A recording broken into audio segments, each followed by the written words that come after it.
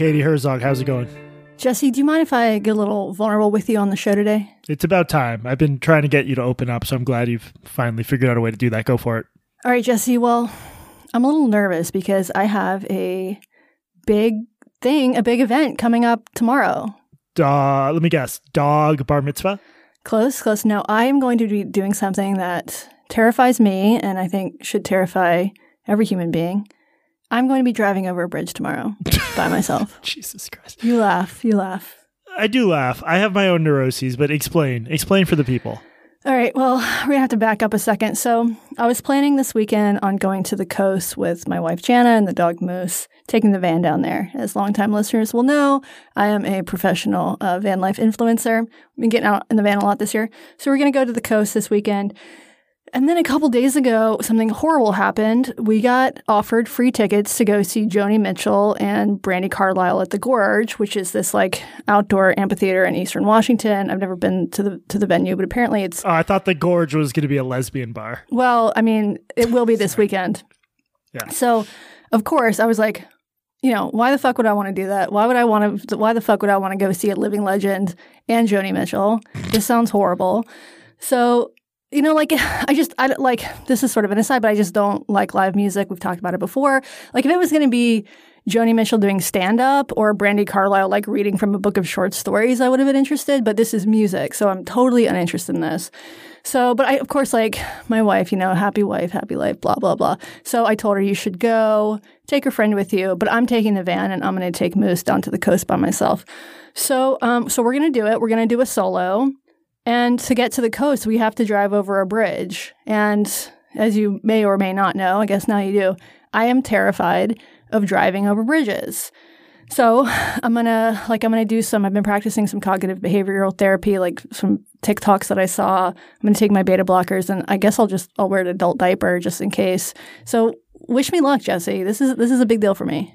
I do wish you luck. Now, is this do you believe the bridge is going to collapse, or is it more visceral and hard to explain than that? No, it's not neither, really. So I have driving anxiety. This is something that has affected me for a long time, but it manifests in a couple of different ways. Freeways, in the rain, driving at night, driving during the day, around infrastructure, and primarily, going over 50 miles an hour, and primarily on bridges. So I have a history of having panic attacks. I've only ever had panic attacks in the safest place possible, which is when you're driving, and specifically over bridges. And it's gotten worse. This first started when I was in my early 20s. But this actually affects a lot of the women in my family, so I think there's a genetic component to it. But yeah, so bridges are my number one fear. So, but I'm going to do it. I'm sucking it up. I'm doing a bridge tomorrow. So I have to admit, I have a little bit of the same thing. It's weird that we're similar like this. I've had a thing occasionally pop up. So we're both neurotic, deeply mentally ill. Yeah. Which is just it's a synonym for podcast. Uh-huh. You're nobody who podcasts is well. No. And I've sometimes had this thing where I like walking across bridges, especially when there's a view, and I'll get this like weird panicky thing that isn't quite, it's almost like a panic attack. And I've only had like full-blown panic attacks from weed in like my early 20s. But so when I was living in Boston, I the only volunteer work I ever did was at a suicide hotline called Samaritans. Wait. You helped at a suicide? How many people did you drive to suicide? That is not cool. Encouraging people to commit suicide. Like few things. I've always wanted to write about this. Few things. One is you don't until you volunteer for one of these places. Very few of the people are like imminently suicidal. They're just lonely. And it's very sad. But it's not the work. You're not like heroically saving lives. Far from it. It was actually really interesting for a lot of reasons. That's maybe a conversation for another day. But the worst thing. I'm not sure anything has sapped my faith in humanity more than the fact that guess who regularly calls suicide hotlines? Trans people? Masturbators. Oh no. That's so much worse. Literally, there'd be these I didn't get it because I have such a stereotypically masculine voice. Obviously, they would hang up but then they would call back. They would wait for a female voice, and so these fucking God. Like, I mean, they ranged in age, but some of them were like, I forget what I was at the time, 26, 27, like young females working sometimes early morning shifts, womaning, a suicide hotline.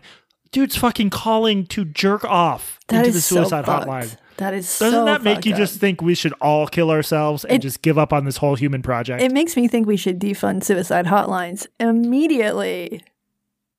But anyway, so walking across the bridge Mass Ave is on, which is a nice little view of the city. It's like a low bridge. I would get this weird panicky response. And then years later, the same thing happened. I love walking into or out of New York City on the Manhattan Bridge. It's actually better to walk on than the Brooklyn Bridge. And yeah, this weird panicky thing. What is wrong with us? How, like, wait a second. Did our parents just pair up with like the wrong genes? I'm confused about what that has to do with the suicide hotline. Oh, because I would walk at the end. After the shift, I would be very stressed out, so I would do like the 3-ish mile walk home to Cambridge, and I would go that route. Okay. I think that you should volunteer for the suicide hotline again, and then when that happens, when somebody calls up, a masturbator calls up, you just need to start masturbating too. Oh, now you like that? Probably would. That was like, dude, that was so demoralizing. Oh, yeah. Like, I just... Anyway, we are really fucked up about bridges. I overcame mine... I'm usually more of a coward than this. Mm-hmm. This is all very embarrassing to admit publicly, but I just kept doing the walk in Manhattan. Yeah. I was like, fuck that. I like this. I'm going to do it. Exposure is the best. Yes, you were absolutely right about that. The problem with my particular fear is that, like, if you're walking across the bridge and you have a panic attack, the worst thing that's going to happen is the panic attack. If I'm driving across the bridge or on I-5 or anywhere and I have a panic attack, the worst thing that happens is that I kill myself, a bunch of people, and even worse, my dog. So yeah, exposure therapy. The worst thing would be me having a solo host this, which would be a lot of work. So exposure therapy is the way over this thing. The problem is that it's like dangerous. So yeah, this is a sort of lifelong issue. If anybody has any ideas on how to get over my fear of driving without exposure therapy, hit me up. Also, I should be clear, like exposure therapy is like doing it under the supervision of an actual therapist. You can't just like go do it, or you should. I think that works though. Like I used to have, I've had driving anxiety for a long time. And about, let's say 10 years ago, I was living in a place, I was living in Durham and I was working in Raleigh and I had to take the freeway to get there to my job. And so I was forced to drive on the freeway every day, and I got over it, and I was like fine with driving on freeways for years. And then I stopped. I moved to a new place. I wasn't driving anymore. I wasn't driving on freeways, and it came roaring back. And now I can barely like be a passenger on a freeway now. Anyway, that sucks. Well, this is like the shit. Unless you like handle it, it just doesn't go away. One time, me and my mom with my dad. This is many years ago. Me and one of my parents met, I think, a father and a son, and they were asking us for directions how to get to Logan Airport in Boston. And they needed special directions because the dad could not drive in a tunnel. He was scared of tunnels. And I was like, that's sad, but I recognize myself in that, like, just being that crazy. But like, yeah, if you don't handle it and get it treated, you'll be a 50 or 60 something dad who needs to find an alternate route to the airport because you can't drive in a tunnel. That sucks. That's me, except for the dad part. That is 100. Like, I can't go to the airport unless I can take public transit, but I cannot drive to the airport. If anybody ever comes to visit me, I'm like, okay, I'm going to give you really good directions to the train because I will not be picking you up. Do you think our podcast makes our listeners more or less mentally ill on average? It's probably a wash. Some people it just drives to complete insanity. Others are on the ledge. They listen to us. They're like, I need to survive so I can just get vengeance on these two assholes. Yes, exactly. Katie, what is the name of this increasingly, I guess, just mentally ill podcast? This is Blocked and Reported, and I'm Katie Herzog. And I'm Jesse Singal, and today we're going to talk about something pretty big, although not as big as it used to be. But yeah, there's going to be a lot of low-hanging jokes because today's episode is about circumcision. Dicks. Did you had something you wanted to get to before that, though? Oh, yeah. There was a story I saw the other day that I thought you would appreciate. So Washington State, you will probably not be surprised to learn, in 2020 created a statewide Office of Equity because of course we did. And there was a bit of a scandal recently concerning the director of that agency who was recently fired. So the governor's office commissioned an investigation into the director, now former director. Her name is Jennifer McGibbon. The Seattle Times reported on this investigation. Here's a quote from that piece. Investigators said several people raised concerns about, quote, biased and insensitive conduct, end quote, including stereotyping and bias based on gender, ... Two people, quote, were told to wear makeup, especially lipstick, according to the report, a claim Johnson denied.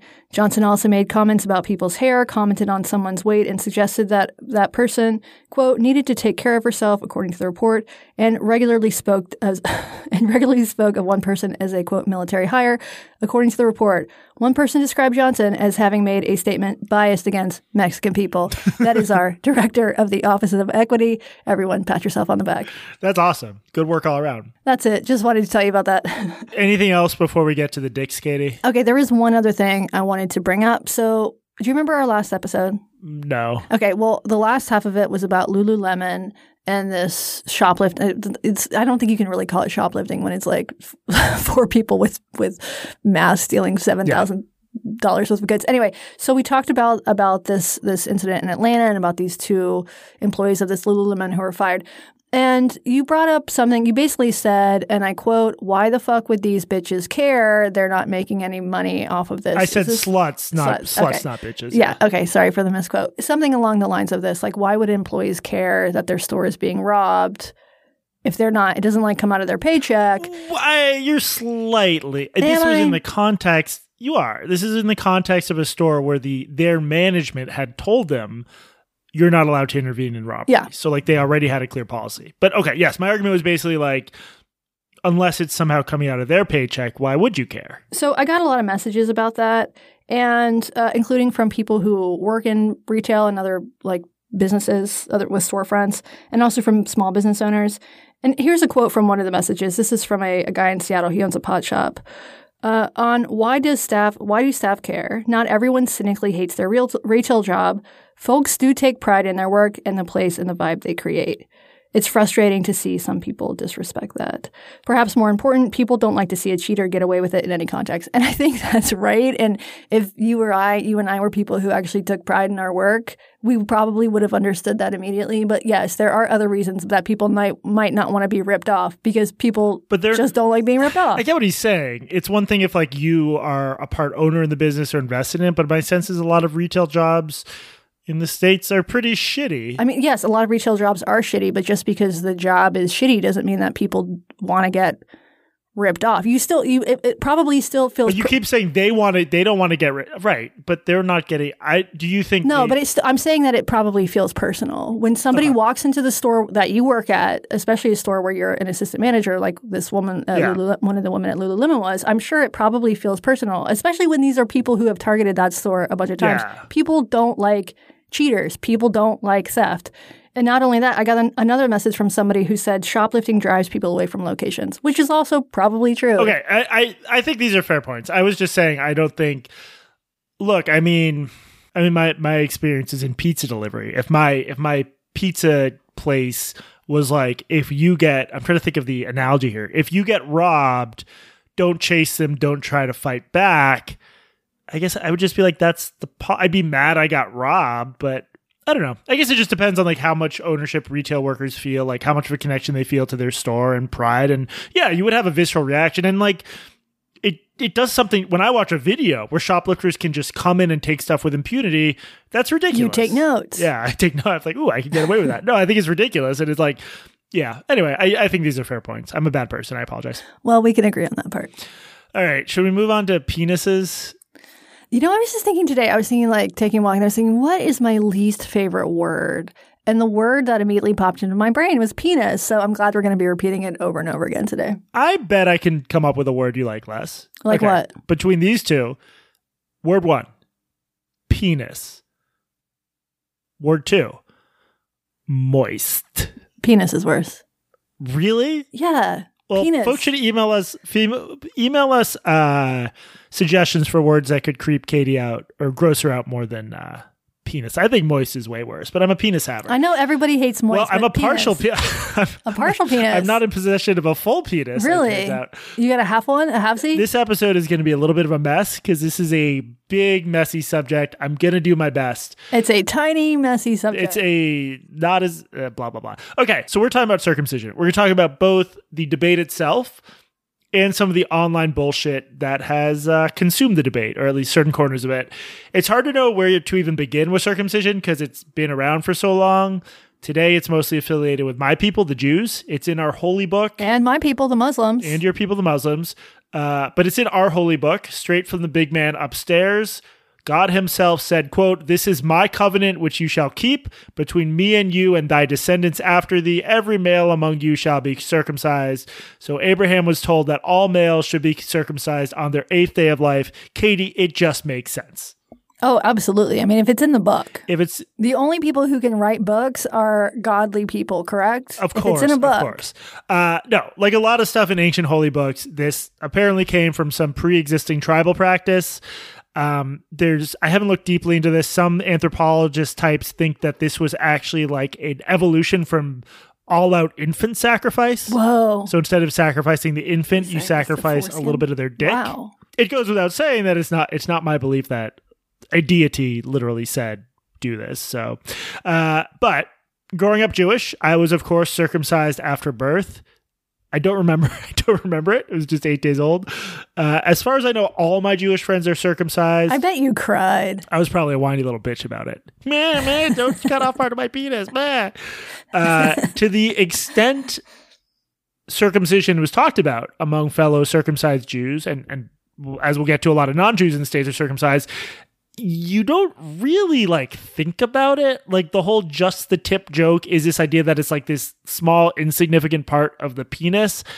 I honestly don't remember anyone in my own circles at any point really questioning the practice or treating it as a big deal. And I think later on in life, anti-circumcision folks were seen as inherently wacky.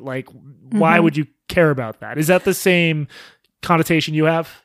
I will admit that I have less experience with having a dick or being Jewish than you do. There's a group of anti-circumcision activists who, I don't know if they still do, but they used to hang out down by Pike Place. At Lululemon, just stealing stuff? They used to... And it did seem a little bit wacky. Yes, why is this intactivist? Why is this the thing? Of all of the things that there are to protest, why is this the thing? That said, I do think that it's weird. Yeah. And I also think there's something kind of weird about, I've had conversations with fathers or soon-to-be fathers about this. And I have heard this more than once. I've heard dads who are circumcised say, and not necessarily Jewish guys. I in fact, I think most of the guys that I grew up with also were probably also circumcised as well, and few Jews in that category, just for cultural reasons. People did it. But I've heard more than one man say, I want my son to be circumcised. I might acknowledge that it's weird, but I want my son to be circumcised because I want him to look like me, which I find sort of bizarre.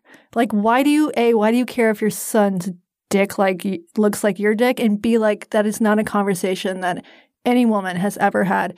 I need my daughter's pussy to look like my pussy.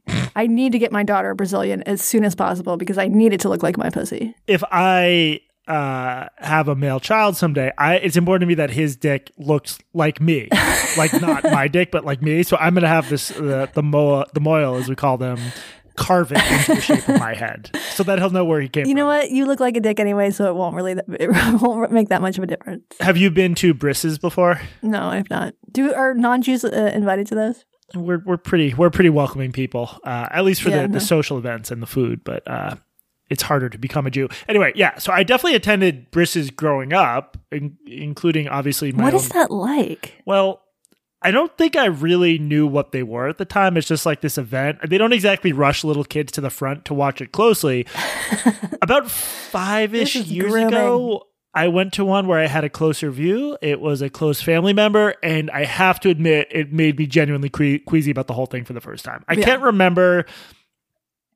I probably just made a couple jokes to people. I can't remember if I said anything beyond that, but I would have had to be pretty quiet if I wanted to say anything because there's just a lot of social pressure in Jewish communities because this is such a deeply entrenched tradition. It would be really weird not to do it. And this is including among Jews who are otherwise not very religious. And what do they do with the foreskin afterwards? Do you take it home? Is it Well, there's a lot of anti-Semitic conspiracy theories. I wrapped it around my neck because it was chilly out. I actually don't know.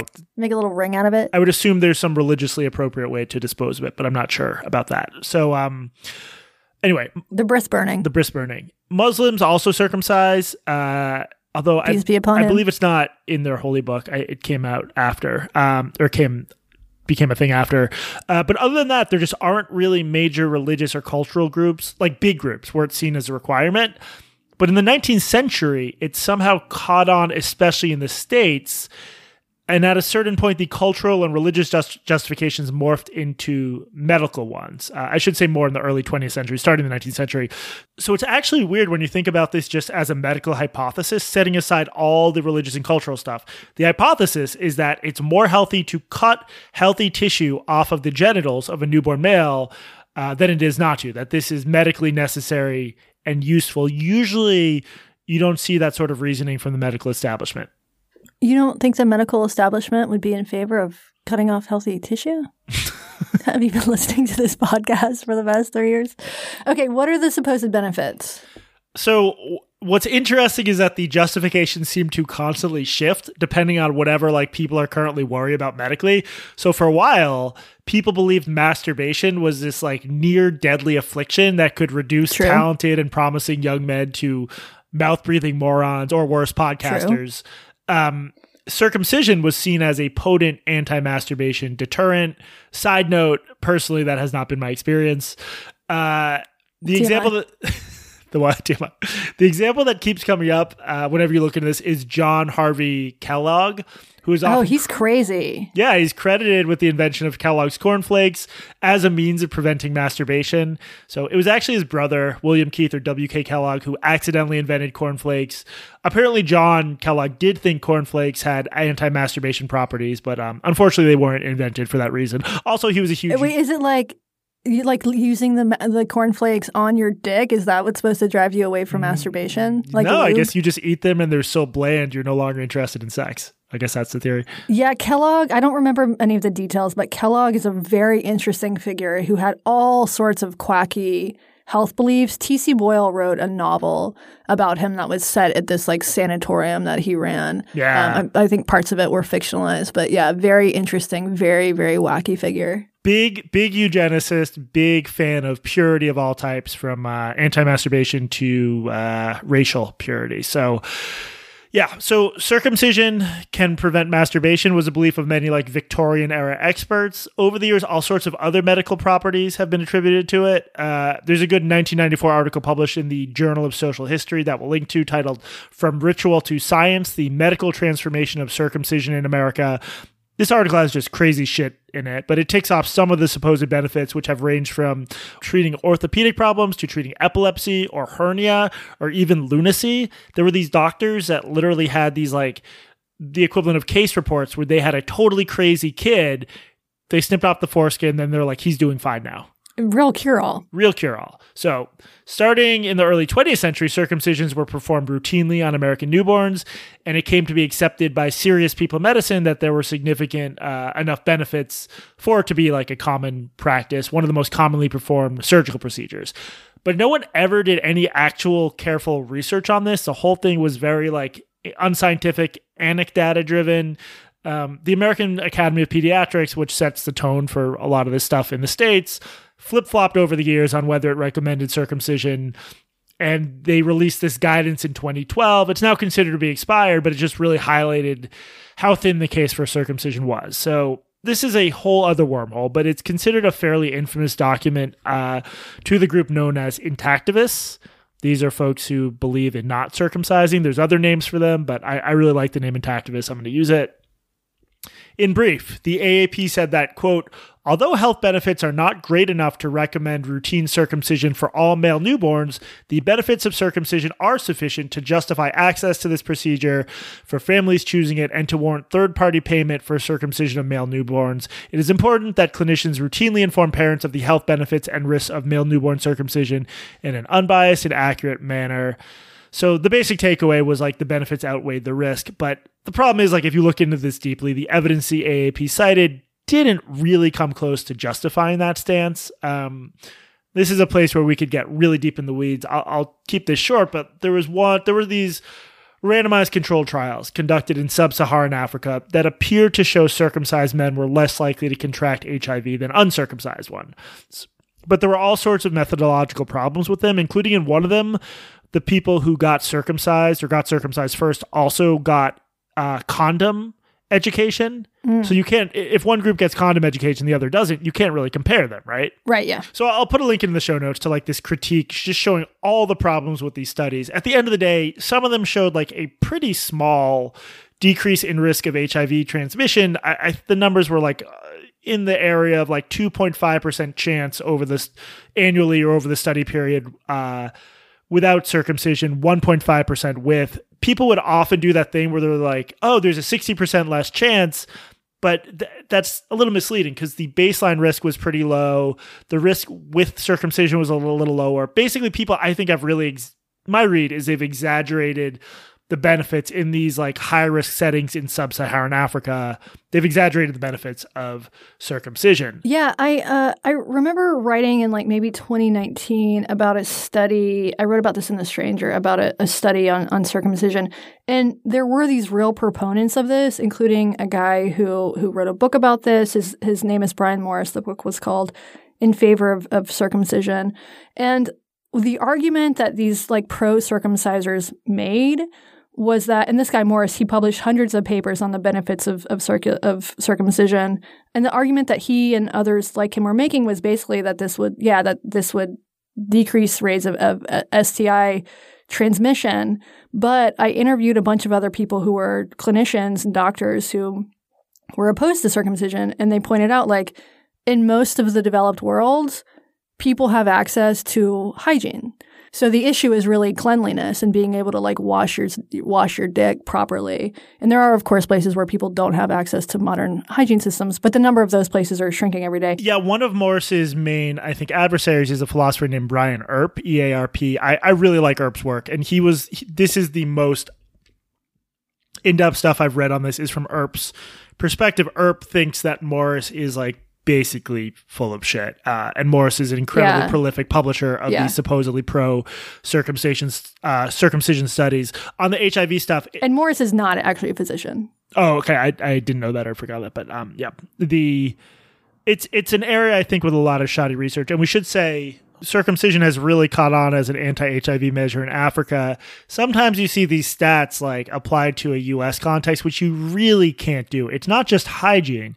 It's also things like the fact that there's a low base rate of HIV transmission, much lower in the States anyway, and we have condoms and we have condom use. So like we have different norms. We're wealthier. You just can't necessarily take the African studies and apply them to the U.S. So that's one problem. Morris also, I think one of his arguments was that circumcision would help prevent penis and zipper syndrome. Have you experienced that before? Does he really say that? You mean something about Mariitis?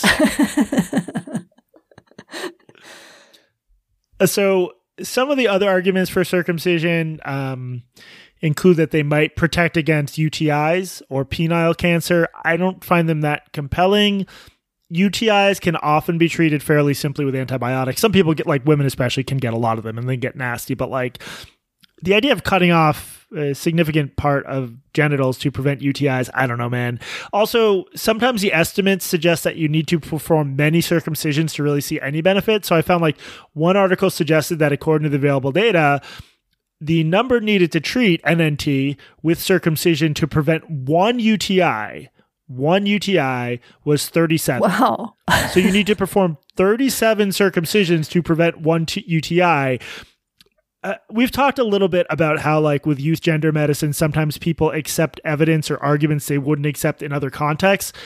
I just feel like if you were coming at this issue fresh and circumcision wasn't already sort of the incumbent practice, and someone was like, yeah, if we do 37 of these, we will prevent one minor infection that can be readily treated with antibiotics. I don't think anyone would really accept that as evidence, right? I mean, it's only 37 dicks to sacrifice. Only 37. One woman not getting herpes for 37 foreskins. I think it's fair. So I'm not going to pretend there are of course still doctors who claim that circumcision brings health benefits, and there are obviously many who perform it. I'm also not going to pretend to be an expert. I haven't looked into this the way I have youth gender medicine, but I'm extremely skeptical, partly because I did read Earp's work earlier, but I'm also just like sort of skeptical because of how human nature works. Explain that. So I feel like humans, we have a way of justifying whatever we're doing or whatever we believe in. It's like the tail wags the dog, right? So yeah, circumcision undeniably became the norm in the States at a time when we had no real evidence to suggest it brought benefits. It was just a holdover of these ancient tribal practices. And then like quack doctors were like, oh, it cures everything. The medical establishment became like highly invested in it. And on top of that, more than 1 billion people around the world belong to faiths that view it as like a holy rite. So I think in a situation like this, you should probably be skeptical when someone's like, oh, it turns out this thing we were always doing for thousands of years is super helpful and has medical benefits, especially when it seems like those medical benefits have changed every decade or so, like what the purported medical benefits are. Does that make sense? Yeah, I think that makes a lot of sense. But how common is this in the U.S. right now? It's not in the UK, right? Don't they have hoods on their wieners? No, Europe. Little hats. So little stretchy hats.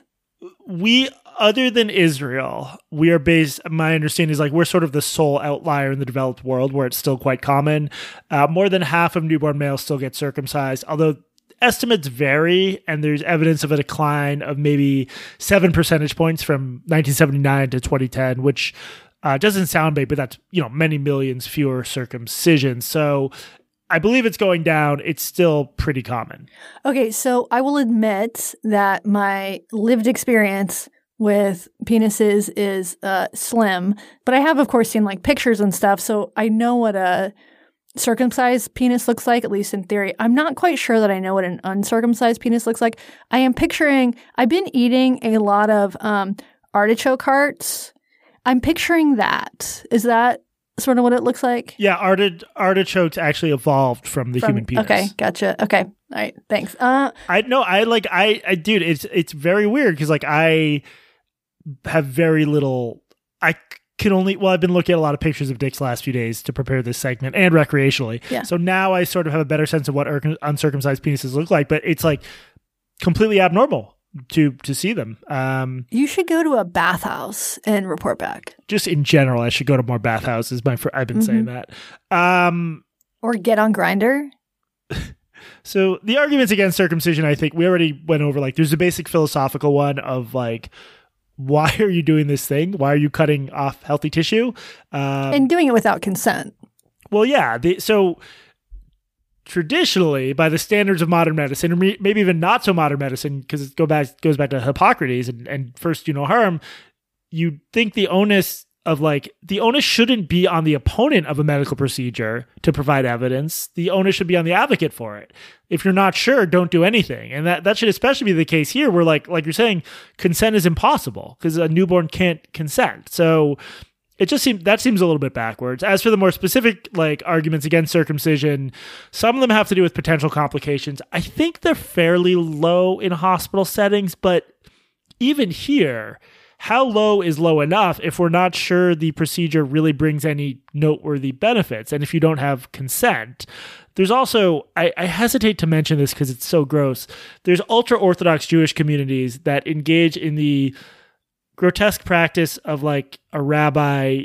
Katie, do you want to cover your ears for a minute? Yeah, I'm doing it right now. Rabbi sucking the blood out of the wound with their mouth. What? No. I wish I were making that up, but I'm not. No, you're making that up. It's not common. I don't want to portray it as common, but it has led to like herpes outbreaks. That explains so much about you. I will include a link to a thankfully clinically worded nyc.gov page on this because this has been an issue in some communities in this disgusting fucking city I, for some reason, choose to live in. Jesus. Circumcision in a hospital setting is much more safe than that. I mean, there's one in particular, one famous case of a botched circumcision that led to an extremely interesting case study, the case of David Reimer. Do you know what I'm talking about? Oh, this is the John Money boy who was raised as a girl because they thought it would just be easier when they like burned off his penis, basically. Yeah, he was an identical twin. Rolling Stone did an article about this. This must have been like probably 30 years ago, but it was like burned into my memory. This kid, David Reimer, there was a botched circumcision. This guy, John Money, who is often credited with inventing the concept of gender identity. There's a recent paper by Alex Byrne that calls that into question. We can put a link to that in the show notes. Anyway, so he was sort of one of the early gender doctors. And John Money convinced David Reimer's parents to raise him as a girl, and he ended up having lots and lots of problems. It's a really horrific story. We'll put a link in the show notes. And won money for initially took credit for being a great thing because of this sort of constructivist worldview that if you raise a kid a girl, they'll think they're a girl. It really fucked this kid up. It's a very sad story. Yeah. The doctors did that to me too, not because of a circumcision issue. They were just like, he can't throw. This kid seems like a girl. You should raise him as a girl. He can't throw. This is a right fielder if I've ever seen one. So the other arguments are just you're apparently cutting off some very sensitive tissue. It could affect sexual pleasure, lubrication, stuff like that. I've heard some of the intactivists argue that heterosexual sex would require less artificial lube than it sometimes does if more men had their foreskins. I haven't looked closely into that. But the broader point is just the penis evolved in a specific way. And why mess with that? Why remove sexual function or sensation unless there's a really good reason to do so? That's a good rundown of the history and medical controversy of all this. But when do we get to the internet bullshit, Jesse? That's what I'm here for. Right. The internet bullshit. So the U.S. is the epicenter of a lot of anti-male circumcision activism for understandable reasons. There's evidence of declining rates, but there's still a ton of work to do if you're an intactivist activist. And as you can imagine, this is a subject that generates very strong opinions. That might be why there's been a ton of infighting among some intactivists, as well as fairly frequent accusations of anti-Semitism and alt-rightism and so on. It's hard to know where to really begin with this because there's so much. It's just a very weird active space. I'm not intending this to be a comprehensive investigation of the entire intactivist movement and all its major players. I'm going to focus on a few of them, highlighted by our diligent researcher and all-around good boy, Tracing Woodgrains. Katie, you're a fan of anti-Semitism, so why don't we just start with actual anti-Semitism? Great. I love it. So in 2011, there was an attempt on the part of some intactivists to get a bill on the ballot in San Francisco that would have outright banned circumcision in that city. A court ruling knocked it off the ballot, so it wasn't even voted on. But during that period, a comic called Foreskin Man by an intactivist named Matthew Hess caused a bit of a stir. Katie, why don't you read the snippet here from Mother Jones in 2011? Hess wrote the San Francisco circumcision ban, and he's an outspoken member of the intactivist movement, a cleverly named group of activists seeking to end all medical and religious circumcisions of infants. After realizing he, quote, was never going to get through, ... to a certain number of people, end quote, using reason, Hess said he created Foreskin Men in 2010 to, quote, get people talking about circumcision, end quote. In that regard, he's been successful. People have certainly been talking about Foreskin Man and his cause.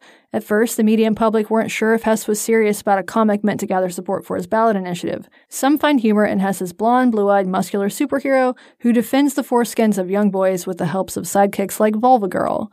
That's transphobic. Others have been deeply offended by the comic's equation of male circumcision to female genital mutilation and its vilification of those who perform circumcisions, including doctors, Jews, and African tribes.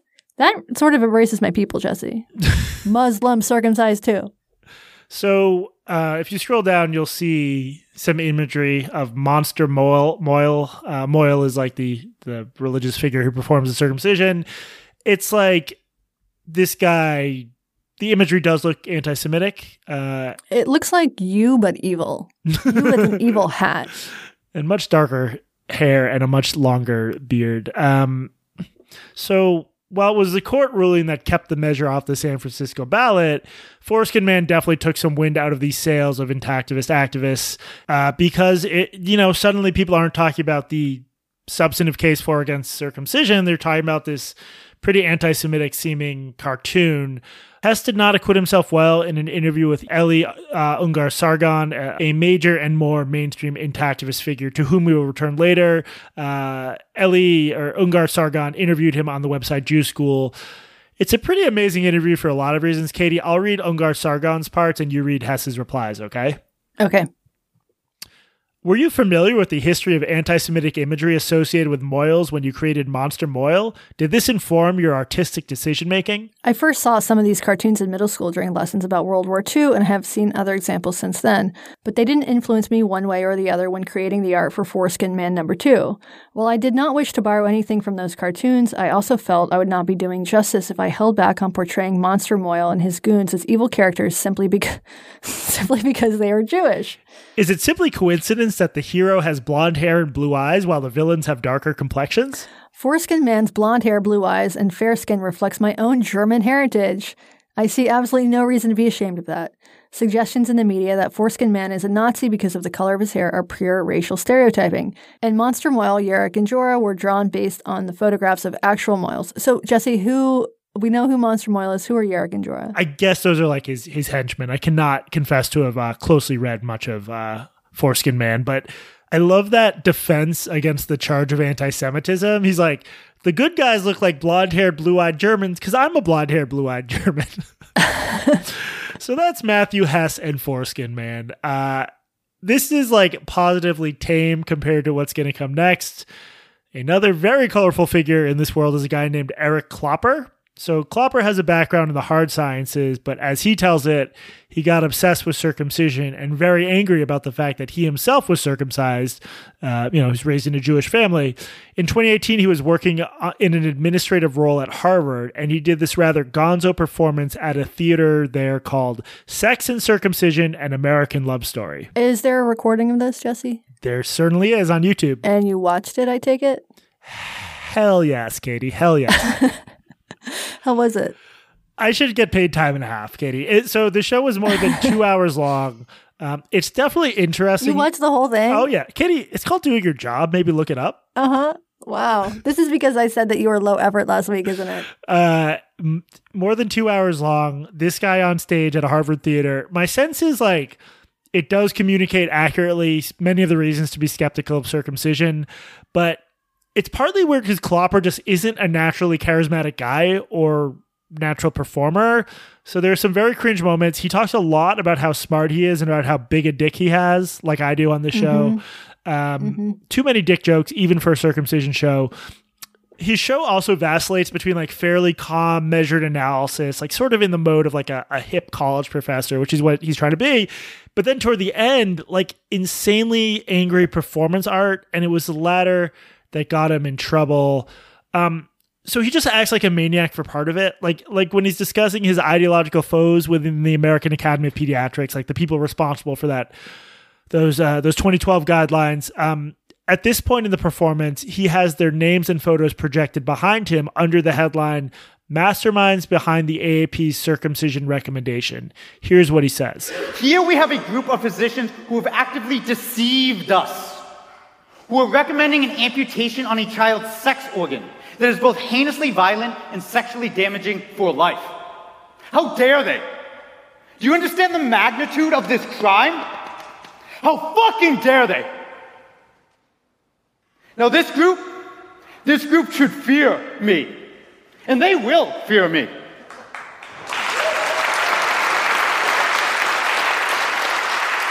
Because I am younger than them, I am smarter than them, I am louder than them, and I'm right. And I'm better looking. And that's just a bonus. Did they think they were going to get away with this crime? Lying to the entire United States and causing immeasurable sexual harm on children and the men they'll become? No. Not on my watch. Shame on you, Andrew. Shame on you, Douglas. And shame on the rest of you for your complicity in this disgusting lie. Now, that is right. I just made them all publicly my bitches. He is very angry. Does getting his foreskin cut off, does that mean he's never gotten laid in his life? I have not heard a man this angry about penises since the last time I checked in on the incel forum.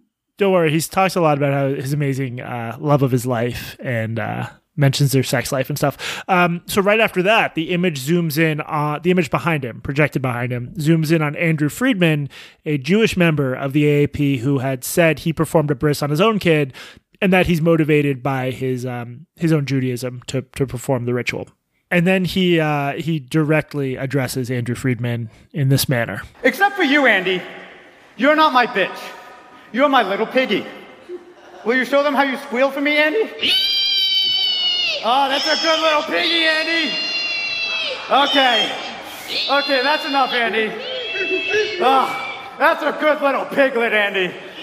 I'm scared of this man. Did you get that reference? Is that what the goys taunted at you in the schoolyard? No, unfortunately, he's apparently referencing a rather brutal hillbilly rape scene from Deliverance. Oh, God. I haven't seen Deliverance. Oh, shit.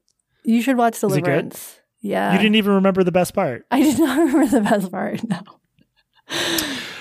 Things only escalate from here. Katie, scroll to 1:56, hour 56 minutes in the video, because again, it's more than 2 hours long. Tell me how Clopper looks different when you get to that point. Well, he's taking his shirt off now. That's right.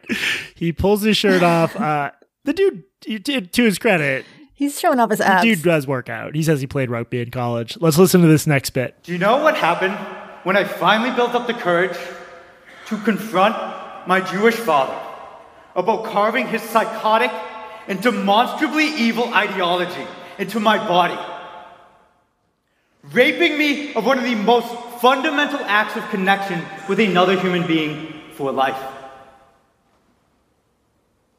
Do you know what he said to me? My Jewish father looked me dead in the eye, dead in the face, straight in the eye, and what he said, I will never forget. And he said, "You're wrong." I'm wrong? I'm wrong? I may be many things, but I'm so far from fucking wrong! And I will tear our covenant to pieces to prove it! Do you feel my rage? Do you? Well, let me validate yours, because it is fucking real, it is fucking justified, and you can draw a straight line back to the fucking rabbis to prove it. Well, now it is time for me to issue a commandment of my own. And that is this: we cannot and we will not tolerate Judaism in its current form. We are done tolerating cults that ritually mutilate their children's genitals. And I'm burning my fucking boats on this, and you should join me. Okay, this guy has more daddy issues than a top performer on OnlyFans. So, yeah, you might have noticed like the shift there, where like this is where he starts talking about, he seems to be talking at this point more about Judaism per se than about just circumcision, right? Yeah, a little bit. Again, Klopper's himself Jewish, as he mentions, but by the end of the show, he has devolved into full-blown anti-Semitic ranting. Now I fear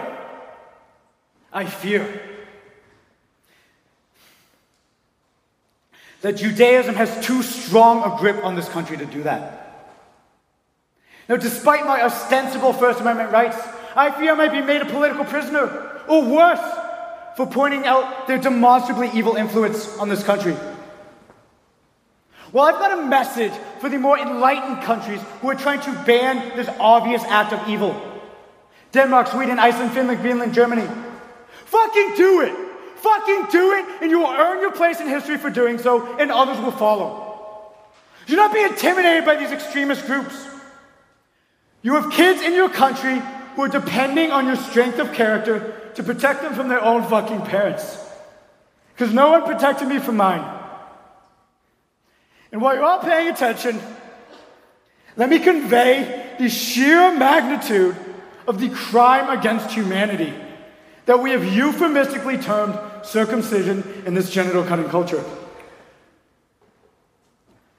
When I was an infant, I was stripped naked and strapped to a board, and without anesthesia, my Jewish obstetrician tore the most erogenous parts of my penis off of my body. Jesse, I'm an avowed anti-Semite, mostly because you are Semitic. This makes even me uncomfortable. Yeah, it's like, it's just pretty gonzo, in part because it's portraying Jews, who are a tiny minority, as like the reason for America's circumcision practices, when for like more than a century, the Gentile medical establishment have been big fans of the... I'm almost like overthinking it. Wait. Are you pretending that all doctors aren't Jewish? No, I'm saying when circumcision caught on, it was absolutely like they were... you're Klopper. Okay. Finally, He's sitting down on the stage toward the end of the show, still shirtless, because of course he is, and he says this. And while I'm down here, let me tell you a secret. This is how these religious ideologies work.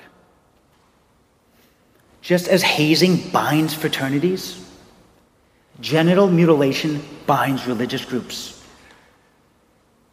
The Jews, I know, I'm one of them, are an unmasked genital mutilation cult. That is why we are so clannish.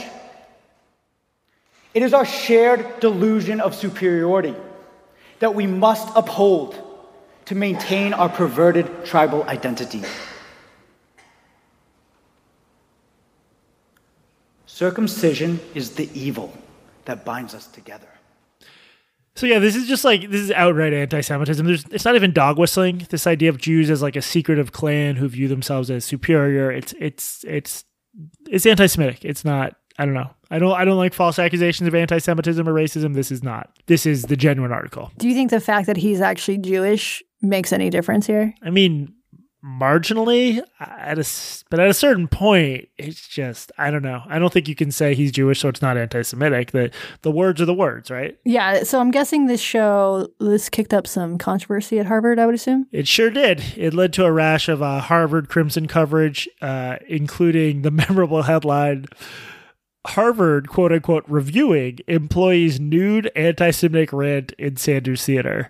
The Crimson also reported on how he worked on the show during work hours and how his performance may have violated a licensing agreement with the city of Cambridge over nudity, given that, quote, at one point, the videos show Klopper with all his clothes removed, repeatedly mimicking various sexual acts with an inflatable sex doll, while Britney Spears' Toxic played in the background, end quote. That part, unfortunately, he did not include in the YouTube video, so I did not see it firsthand. Look, we have a First Amendment right for a reason, Jesse. That is fine. Klopper eventually sued both Harvard and the Crimson for a buffet of alleged wrongdoings, including defamation and wrongful termination. The lawsuit didn't go anywhere.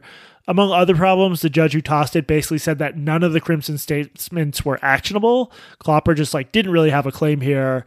Plus Harvard, he's an at-will employee. He can be fired for basically any reason. I personally don't think the free speech stuff applies here because he wasn't a faculty member. He was a system administrator in the language department, in a language department or something. So that's Eric Klopper, another person whose brain was somewhat melted by the circumcision debate. He's apparently now in private practice in California. Along the way, private practice doing what? He's now a attorney, sewing foreskins back on. Funny you should ask, because along the way, as he mentioned in his show, he's founded a startup seeking to create technology to regrow the foreskin. Would you partake? I would, if I was sure I could get my foreskin back and that it would function. Yeah, why not? I would do it. You know what? I might get one just to try it out. Katie, should we do housekeeping? Or do you want to do housekeeping, I should say, because I'm talking a lot? We are a podcast, and you can reach us at blockedandreportedpodcast@gmail.com.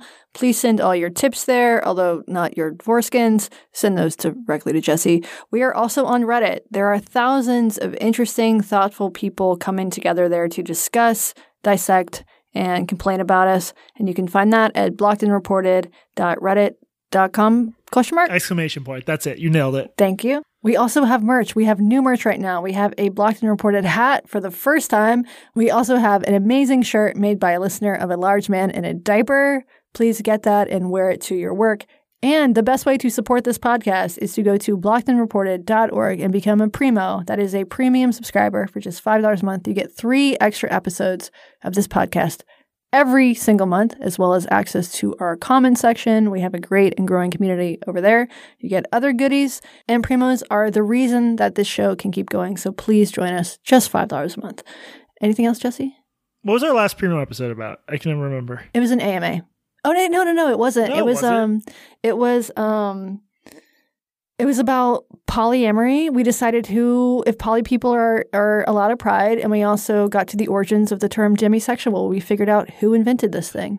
We're doing a new tier level. If you give $20,000 a month or more, I will circumcise anyone you want. You get 1 circumcision per year. It can be a friend, an enemy. I don't care if it's consensual because money's money. So that's just a new tier we're introducing. Yeah, join us. blockedandreported.org. Okay, back to the story, Katie. How about a palate cleanser, a normal intactivist? I would love a palate cleanser, Jesse. Maybe like not something that looks like an artichoke heart, though. All right, well, meet Eliyahu Ungar Sargon, who, yes, is Batya's brother. Batya being the newsroom editor, friend of the pod. Ungar Sargon is a filmmaker and photographer and journalist, and in 2007 he came out with an influential film called Cut, slicing through the myths of circumcision. I like that, catchy. This film was a pretty big deal in that world, and Ungar Sargon's project centers on the goal of convincing other Jews that circumcision is a bad idea, and that you shouldn't need to be circumcised to be considered a Jew in good standing, or jigs. Do you now? Is that like, can you go to Jew heaven? Wait, Jews don't have heaven. Do you need to be circumcised to be a Jew in good standing? I think it's more, I might not have phrased that as carefully as I should have. It's more he's trying to create welcoming spaces. I don't think you'd be ostracized if you showed up as a non-circumcised Jew. I actually don't know. No.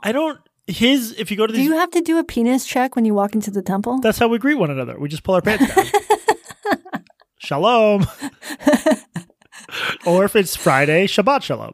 I'm not as familiar with these more religious communities. His project is premised on the idea of creating welcoming spaces for non-circumcised Jews. Okay. So like he founded a nonprofit called Bruchim that seeks to reduce the stigma of non-circumcision in Jewish communities. He's a pretty mainstream guy. He's written for places like the Journal of Medical Ethics. He published a 2013 response article called On the Impermissibility of Infant Male Circumcision. He is a lefty who's also involved in pro-Palestinian activism, and he's noticed what he believes is a big uptick in anti-Semitism and conspiracy theorizing and alt-right fuckery in intactivist spaces. And I should say, when I asked him about that label intactivist, he said he was like a little ambivalent about it. He doesn't mind it.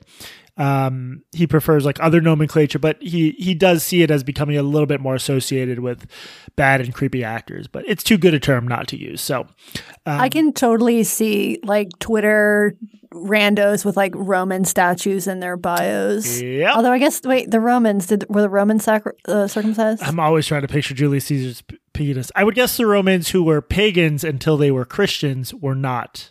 I don't know how the pagans felt about circumcision, but the Christians are not in favor of it. But the pagans were huge intactivists. There are some of them outside of Pike Place Market right now.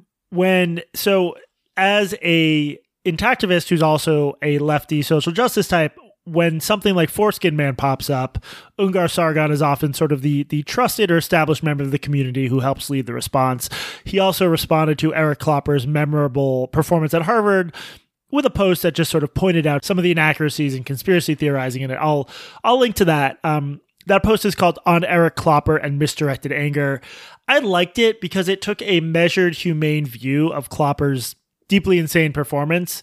He didn't treat Klopper like a monster. He treated Klopper as like an angry young man whose anger had been misdirected in like a conspiratorial anti-Semitic direction. Daddy issues. AKA daddy issues. So in reading his stuff, I often get the sense that Ungar Sargon is like this calm center of a movement that is always at least a little bit at risk of running off the rails just because it's just one of those issues that attracts certain types.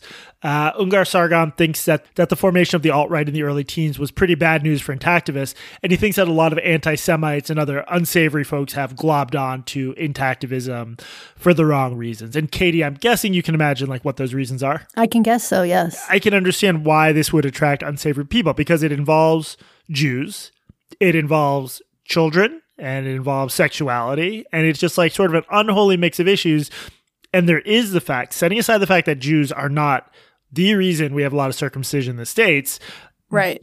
Jews are one of the groups that want to defend circumcision, or a lot of us are. So it's the kind of thing that's going to attract some, frankly, bad people.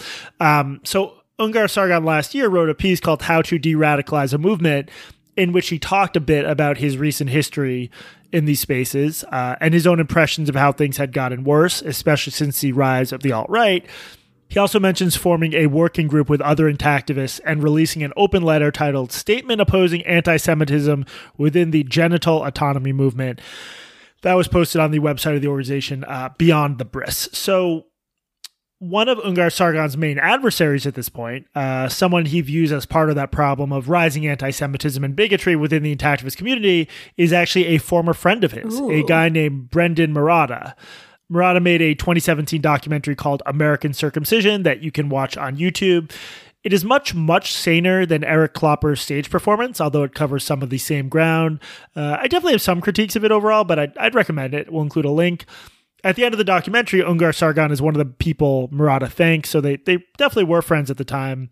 Here's what Ungar Sargon wrote in his article, How to De-Radicalize a Movement. Katie, do you want to read this? In February of this year, that's 2022, when Brendan Murata, director of the documentary filmed American Circumcision, self-published his second book, he included a chapter in it about Jews. Brendan was once a friend, and I helped him with his film and contributed to his Kickstarter campaign for it. This was before I learned that he has been radicalized in online alt-right spaces and had hidden his extremist views on race from me.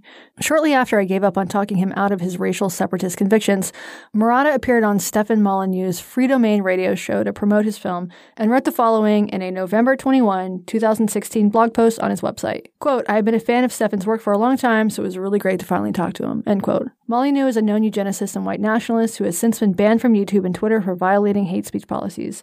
Murata has built quite a following for himself over the years, and in his new book, he argues that the genital autonomy movement should take a page out of the anti-racist playbook and start dividing the world into pedophiles and anti-pedophiles. If this sounds bizarre, you probably haven't spent a lot of time in far-right online spaces where the appropriation of progressive ideas, e.g. woke, becoming red pill, and an obsession with pedophilia courtesy of QAnon are commonplace. The anti-Semitism in Murata's book is extensive. Okay, yes, so clearly no longer friends. There's a lot here to unpack. First off, I should say that, I think Stefan Molyneux is a white nationalist. I wouldn't assume someone is also one just for having gone on his show or praised him once, at least without details. Trace said the episode in question was just about circumcision stuff. So I wouldn't take that on its own as, oh, you're a white nationalist because you once went on Stefan Molyneux and praised him. But there is more detail and more evidence here. So Brendan Murata has claimed that Eli Ungar Sargon is engaged in this ridiculous years-long smear campaign against him that is totally unfair and unfounded. He did a whole post about it last year called Bruchim's Founders Have Been Engaged in a Slander Campaign Against Me. In response to emailed questions from Trace, Murata doubled down on this, claiming he has evidence that Ungar Sargon is spreading the white nationalist slander despite not actually thinking he's a white nationalist, so just as a means of harming his reputation. I got on the phone with Eli Ungar Sargon. He told me something that he initially wanted to be off the record, what he viewed as pretty ironclad evidence Murata is, in fact, a white nationalist. After he told me that, I was like, look, Murata is claiming publicly and claimed to Trace that you are unfairly defaming him, so we do have to communicate that claim of his. And if you want to rebut it, you might want to consider going on the record. I guess he found that convincing, and I asked him to just write up what he told me off the record as an email. Here's what he said. In the lead up to the 2016 election, Brendan was crowdfunding for his film American Circumcision on Kickstarter. I was an enthusiastic supporter of this project, and I noticed that he was leaning into some anti-Hillary Clinton sentiment in his promotion of the campaign.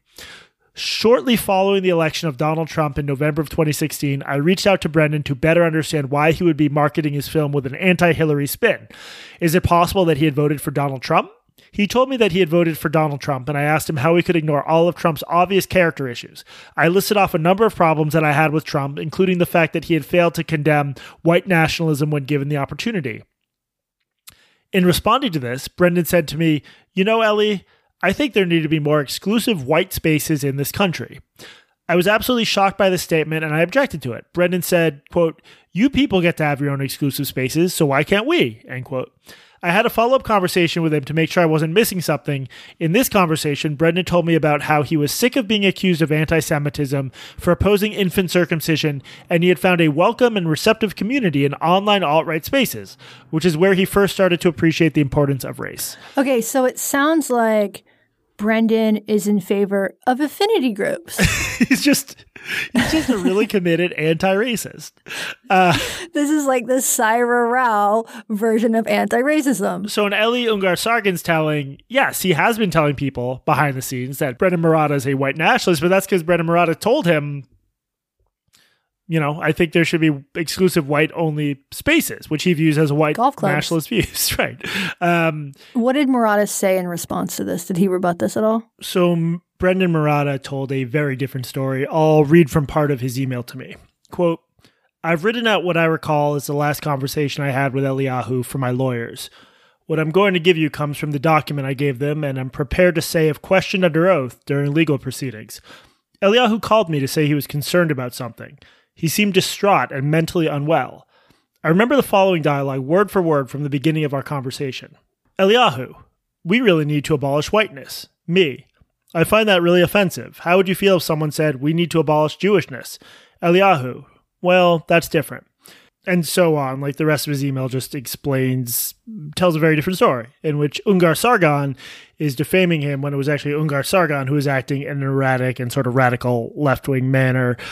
I do have to say that based on my brief time reading and talking to Ungar Sargon, I was surprised at the idea of him calling to abolish whiteness. So I ran Murata's claim by Ungar Sargon on the phone, and he replied, quote, "That's not a phrase that has ever passed my lips." Okay, it sounds like you more lean towards believing Ungar Sargon than Murata.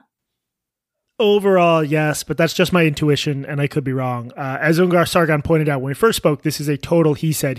There's no way to know, which also means that it doesn't really tell us anything that Murata is willing to go under oath, because again, there's literally no way to prove it one way or another, so it's not like he'd be in any jeopardy of perjury or anything like that. But overall, what Murata told me just sounded a little bit like a trope about a crazed social justice warrior. And if I had to bet, I'd say Ungar Sargon's description of what happened is more accurate. But again, impossible to know for sure. Can we go back to a moment to that blog post that Ellie wrote? He said something that I didn't quite understand about anti-racism, using the language of anti-racism, something pedophilia. Will you read that again? Right. So this is Ungar Sargon criticizing Murata. Ungar Sargon wrote, Murata has built quite a following for himself over the years, and in his new book, he argues that the genital autonomy movement should take a page out of the anti-racist playbook and start dividing the world into pedophiles and anti-pedophiles. So basically, Murata is a pretty odd guy. I'll include a link to his podcast episode touting his book where he explains his evolution and all this stuff. He claims that amidst the chaos of the post-George Floyd and pandemic landscape, he realized that arguments against circumcision based in human rights discourse weren't going to work because the currently dominant ideology is critical theory or wokeness or whatever you want to call it. So Brendan Murata claims that he read a lot of critical theory to try to better understand it, and he came away really admiring it. So he decided to switch tracks and attack circumcision with using critical theory as his preferred weapon. What? So mostly, or a lot of this seems to just involve changing words around. So instead of white fragility, he talks about Jewish fragility. And he decided to start talking about systematic pedophilia, I guess, instead of systematic racism. I guess because he thought that talking about things, it's just a more critical theory-ish way of making these arguments. This took him some weird places. I listened to the podcast episode where he introduces this whole turn. I don't think he's trolling, but it's hard to be convinced he isn't trolling. It's unclear how he could possibly think that talking about Jewish fragility would win him any new allies, especially among folks receptive to social justice speak. Right. He seems to be misreading the people that he wants to attract, if he indeed wants to attract woke people interested in critical theory, which if he's pivoting to pedophilia, the crowd he's going to attract is the Libs of TikTok crowd, where everybody's a groomer. Although Libs of TikTok is an Orthodox Jew, so she's probably okay with yeah, he I haven't read this book, but Ungar Sargon, as I noted above, claimed it was anti-Semitic. Here's quotes provided by Ungar Sargon. The reciprocal Jewish justice of eye for eye applied to this issue would mean holding down perpetrators of systematic pedophilia and cutting off part of their genitals without anesthesia, ... This model would create more harm in the name of punishing harm. He also says, while Jewish people might want to separate Jewish identity from systematic pedophilia rather than abolish it, it is not enough for Jewishness to not be pedophile. Not a pedophile. Okay. So he's saying he's cribbing from Ibram Kendi, where he's saying it is not enough to be not racist. You have to be actively anti-racist. He's saying it is not enough to not be a pedophile. You have to be actively anti-pedophile. And closely linking Judaism to pedophilia. So he continues, not a pedophile is not an identity. Jewishness would have to be anti-pedophile, meaning that Jewishness would have to be an identity that actively opposes systemic pedophilia, or the person participating in Jewish identity would have to have such a critical consciousness that their participation deconstructed the aspects of that identity that involves systemic pedophilia. This borders on impossible. Couple more. Jewish people should participate less in this inherently pedophile identity and become less Jewish. To become less Jewish is to become less pedophile. Oh my God. And to be clear here, he is equating circumcision with pedophilia. Say what you will about circumcision, it's not done for sexual pleasure. It's Unless you are a rabbi sucking the blood out of an infant's penis. Last one. Only once freed from the social construction of Jewishness will people be free from systemic pedophilia. So again, this comes across as an extremely strained effort to like be cute, to be like, haha, I can write like a wokester. But of course it comes across as deeply anti-Semitic. Yeah, this is incomprehensible. Well, it's either it's incomprehensible or it's anti-Semitic, one or the other. There's also an article. Why not both? Why not both? There's also an article on Beyond the Bris by a guy named David Balashinsky that really lays into Murata's work. That's called Undermining the Cause of Genital Autonomy Through Jewish Scapegoating and Anti-Semitic Tropes. I'll include a link to that too. I'm not really sure what Murata has to complain about here. Like, he chose to write a book in a very specific way that was designed to be inflammatory and to at best creep right to the edge of anti-Semitism, though I think he like tumbles right down into that pit. It's a weird, it might just be a weird instance of someone maybe thinking he's like a lot smarter than he is, or overthinking or underthinking what makes for a good argument. It's just like, it's like what happens when you cross a guy obsessed with wokeness with a guy obsessed with circumcision. It leads you to you get a very weird guy, is what I'm saying. Okay, so did looking into this stuff, did this change your own views on circumcision? Are you going to get recircumcised now? I'm going to have a ceremony. I'd like you to perform my recircumcision. No, I'm good. Like I said, I'd already read a bit of like Brian Earp's work, that the philosopher who's like really thinks there's a lot of bullshit in the pro-circumcision medical research, and that the ethical arguments are also bullshit. I found him convincing. Preparing this segment, though, like it did force me to confront this issue in a bit more of a visceral way. And I just think at the end of the day, it's morally wrong to circumcise a baby. Some people. What about an adult? What about an unconscious adult as a prank? Yeah. No, I like, this is obviously in some quarters going to be an unpopular view. The powers that be, triple parentheses, won't like it. No, I think it's morally wrong to circumcise a baby. I do. The consent problems are so obvious. The mixing of religious and medical justifications is so fraught. It just seems like it's not that close a call. Like, if you're an adult male and you decide this religious right is important, I guess you should go for it. But if you can sort of like climb up out of the fog of cultural and religious history, this is such a strange ritual. And if I end up having a male child, I just can't really see a situation in which I'd go through with this. I guess the exception would be like if the mom was like herself from a pretty religious family. There'd certainly have to be like some conversation about it, maybe some tension, but I don't know. I'm frankly pretty grossed out by it at this point. What do you think? Oh, I'm pro. Just from a purely aesthetic argument, that little hat creeps me out. I mean, the whole organ creeps me out. So I'm probably the worst person to ask about this. You're the worst person to ask. Yeah. I mean, my least favorite word is penis. I think it's strange. And there are lots of things that religions do that are strange. Maybe most things that religions do are strange to me as somebody who was raised in a very, very secular household. But this, to me, I cannot see a modern day argument for this. I really can't. Unless you like live in a house with no running water and the only way to clean your weenus is to take the hat off. Yeah. But I don't think that's most Americans. Yeah, man, I don't get it. And I think it's like really important here and with other issues to not let the conversation be shut down just because it attracts some real fucking weirdos. Like, we've seen this before. Any issue that arouses strong emotions is going to bring some shady people out of the woodwork.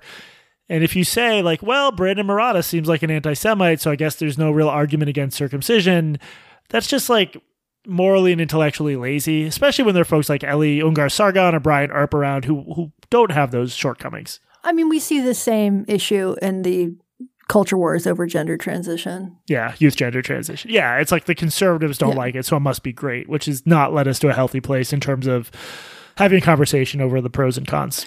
So are you mad at your parents for choosing to circumcise you? That's why I'm doing this podcast. This has all been performance art. My shirt is off. Fuck you, Dad. Fuck you. Not really. Like, it's such second nature and there's so much misinformation that I don't really blame them. I will say, at the risk of like a little bit more TMI, which is not my usual mode, this is maybe the first time I've ever wondered what it would be like to have foreskin. Like, you can get a new one. Yeah, well, if Eric Klopper's thing works out. No, I'm not about to go full Eric Klopper, but like, how could you not wonder a little bit? You're talking about experiences and feelings you'll never have because of a decision that was in effect made millennia before you were born. I can see why this issue drives some people batshit insane, to be honest, but I just think that batshit insanity probably stymies any further progress, by which I mean doing this to fewer kids. So are you ready to pick up a picket sign and join the anti-activist movement? I think I will, I don't like to be a part of any movement that would have me as a member. That's why I'm a self-loathing Jew. So, all right. Well, thanks for that, Jesse. Anything else? No. If you are about to get your kid circumcised, I guess don't do it, because podcasters, or let me do it at that new tier. This has been Blocked and Reported. As always, we are produced with help from Tracy Woodgrain, who really took a deep dive into this, and the mysterious Lex.